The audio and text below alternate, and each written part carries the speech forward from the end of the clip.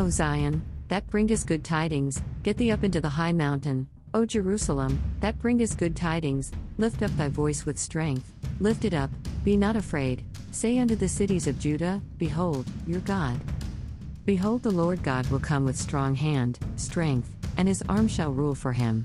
Behold, his reward is with him, and his work, wage, before him.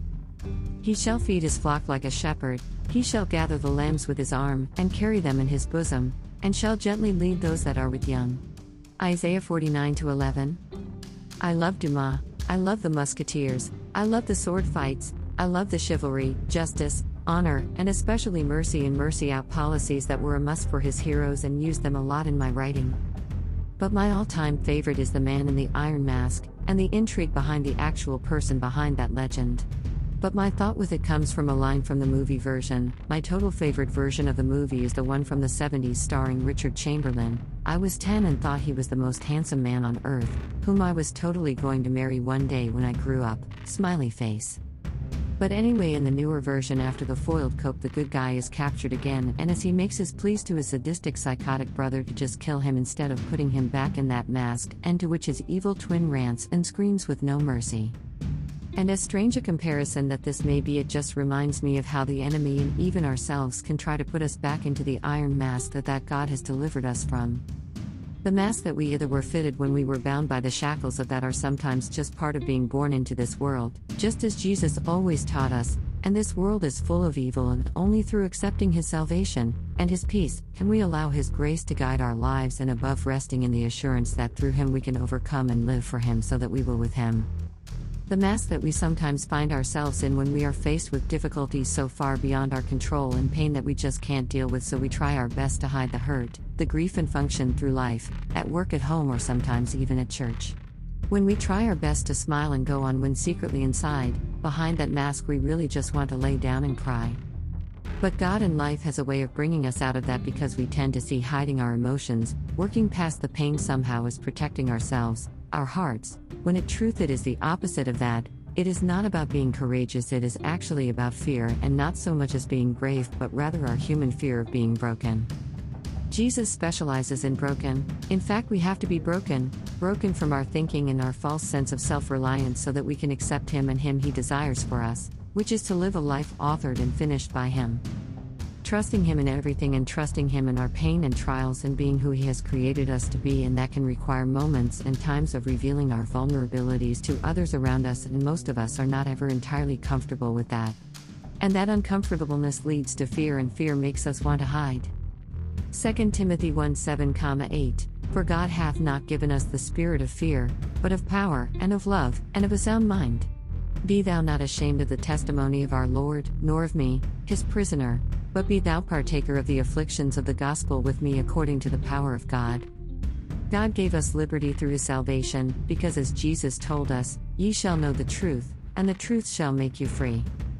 And that truth is knowing in his word, and knowing in him that this world and the suffering, pain, and sorrows is just a little while, as Paul had described, a thorn in his flesh, that the messenger of Satan had come to buffet, beat him, as Paul went on to explain what translates to this: if he never went through troubles or faced difficulties or things he could not handle, he would have become cold and exalted, and he would have never been effective as a representative of Christ. But because Paul did not hide from us, his future readers, or from those around him, his troubles and his pain, and most of all his vulnerabilities, he effectively allowed the power of God to manifest in his life, and that power to affect others. I want to remind us all again with 2 Corinthians 12:8-10, For this thing I besought, pleaded with, the Lord thrice, on 3 separate occasions, that it might depart from me.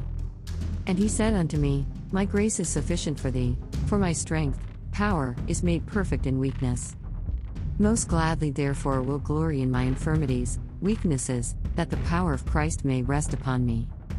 Therefore I take pleasure in infirmities, in reproaches, in necessities, in persecutions, in distress for Christ's sake, for when I am weak, then I am strong. Of course, was by no means saying he loved trouble or going through all the turmoil that he did, but he is saying to us that by embracing the things he had no control over and seeing them in a different light and doing as we were commanded and counting it all joy, that he discovered the true meaning of Christ with him, and he and all around him saw the evidence of God's power on his life. And he wrote these words, and Jesus had him record these words to give hope and encouragement to those of the time, those who came before us and us now. When God stripped away the mask of Saul, as Saul persecuted Christians and sought to destroy the church through violence, hatred, and self-righteous, he became Paul, and the power of God gave him the ability to show the vulnerability of his true face, the man God had created him to be, and God removing that hard, unyielding, iron covering allowed him to effectively minister to others through the revealing of his own struggles. This was the pleasure he took in that. He knew God would prove strong, and he knew that this would encourage others to embrace who they were and embrace the gospel for the truth that it is. Jesus brought us out of darkness into his glorious light so that we could be light, and once that light has broken those iron masks that we hid behind, we must be very careful to not allow the devil, the world, and most of all, our own flesh to cover us again with that unyielding iron. Embrace who you are, embrace all the struggles of life that have made you who you are. Don't ever feel like you have to be strong, and don't ever let anyone make you feel weak for being vulnerable, because you are at your breaking point, or if you have already broke that, when you are shielded, covered, and surrounded by the absolute glory and absolute power of the only, living, holy God. And this is why Scripture refers to God making our face to shine. In doing so you will shine his light to others, giving them hope and courage to embrace the freedom to take off their own masks. John 8:36, If the Son therefore shall make you free, ye shall be free indeed. And your freedom will inspire others. 2 Corinthians 3:17, Now the Lord is that Spirit, and where the Spirit of the Lord is, there is liberty.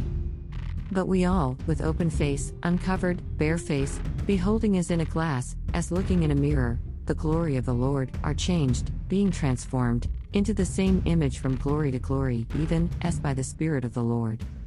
You can see from these verses that God is telling us that as we are saved, we are changed through his Spirit, giving us freedom as we are being processed, changed, through the process of life, and all the difficulties that come with that are actually being used for our good to transform us as God desires. We have to consciously remember his word and keep that word on our mind and apply that word to our hearts. For example, when Jesus said that he would never forsake us, that means he will never forsake us. When the Bible promises that no weapon formed against will prosper, that means that no scheme or plot has power to destroy you. It may feel like you are going to be, but you will not be, because God sees with the eyes of eternity. And we must apply his promises to our lives every single day. If we fail to do that, we can easily get off course and forget what we once knew. We go to James 1:23-25, For if any be a hearer of the word, and not a doer, he is like unto a man beholding his natural face in a glass, looking in a mirror. For he beholdeth himself and goeth his way, and straightway forgetteth what manner of man he was, glances in the mirror, leaves and forgets what kind of man he even is. But whoso looketh into the perfect law of liberty, freedom, and continueth therein, he being not a forgetful hearer, but a doer of the work, this man is blessed in his deed. God gave us two views of the same issue. We can look honestly, or we can give it a quick glance and note that we are, after all, just human and go our way, and completely forgetting who God called us to be and forgetting his promises, and just give up and be quickly lead into the temptation of not particularly liking what we see staring back at us and putting ourselves back into a mask that God had already removed. And that is not his desire or his purpose for any of us. So today I want to encourage you to be who God says you are.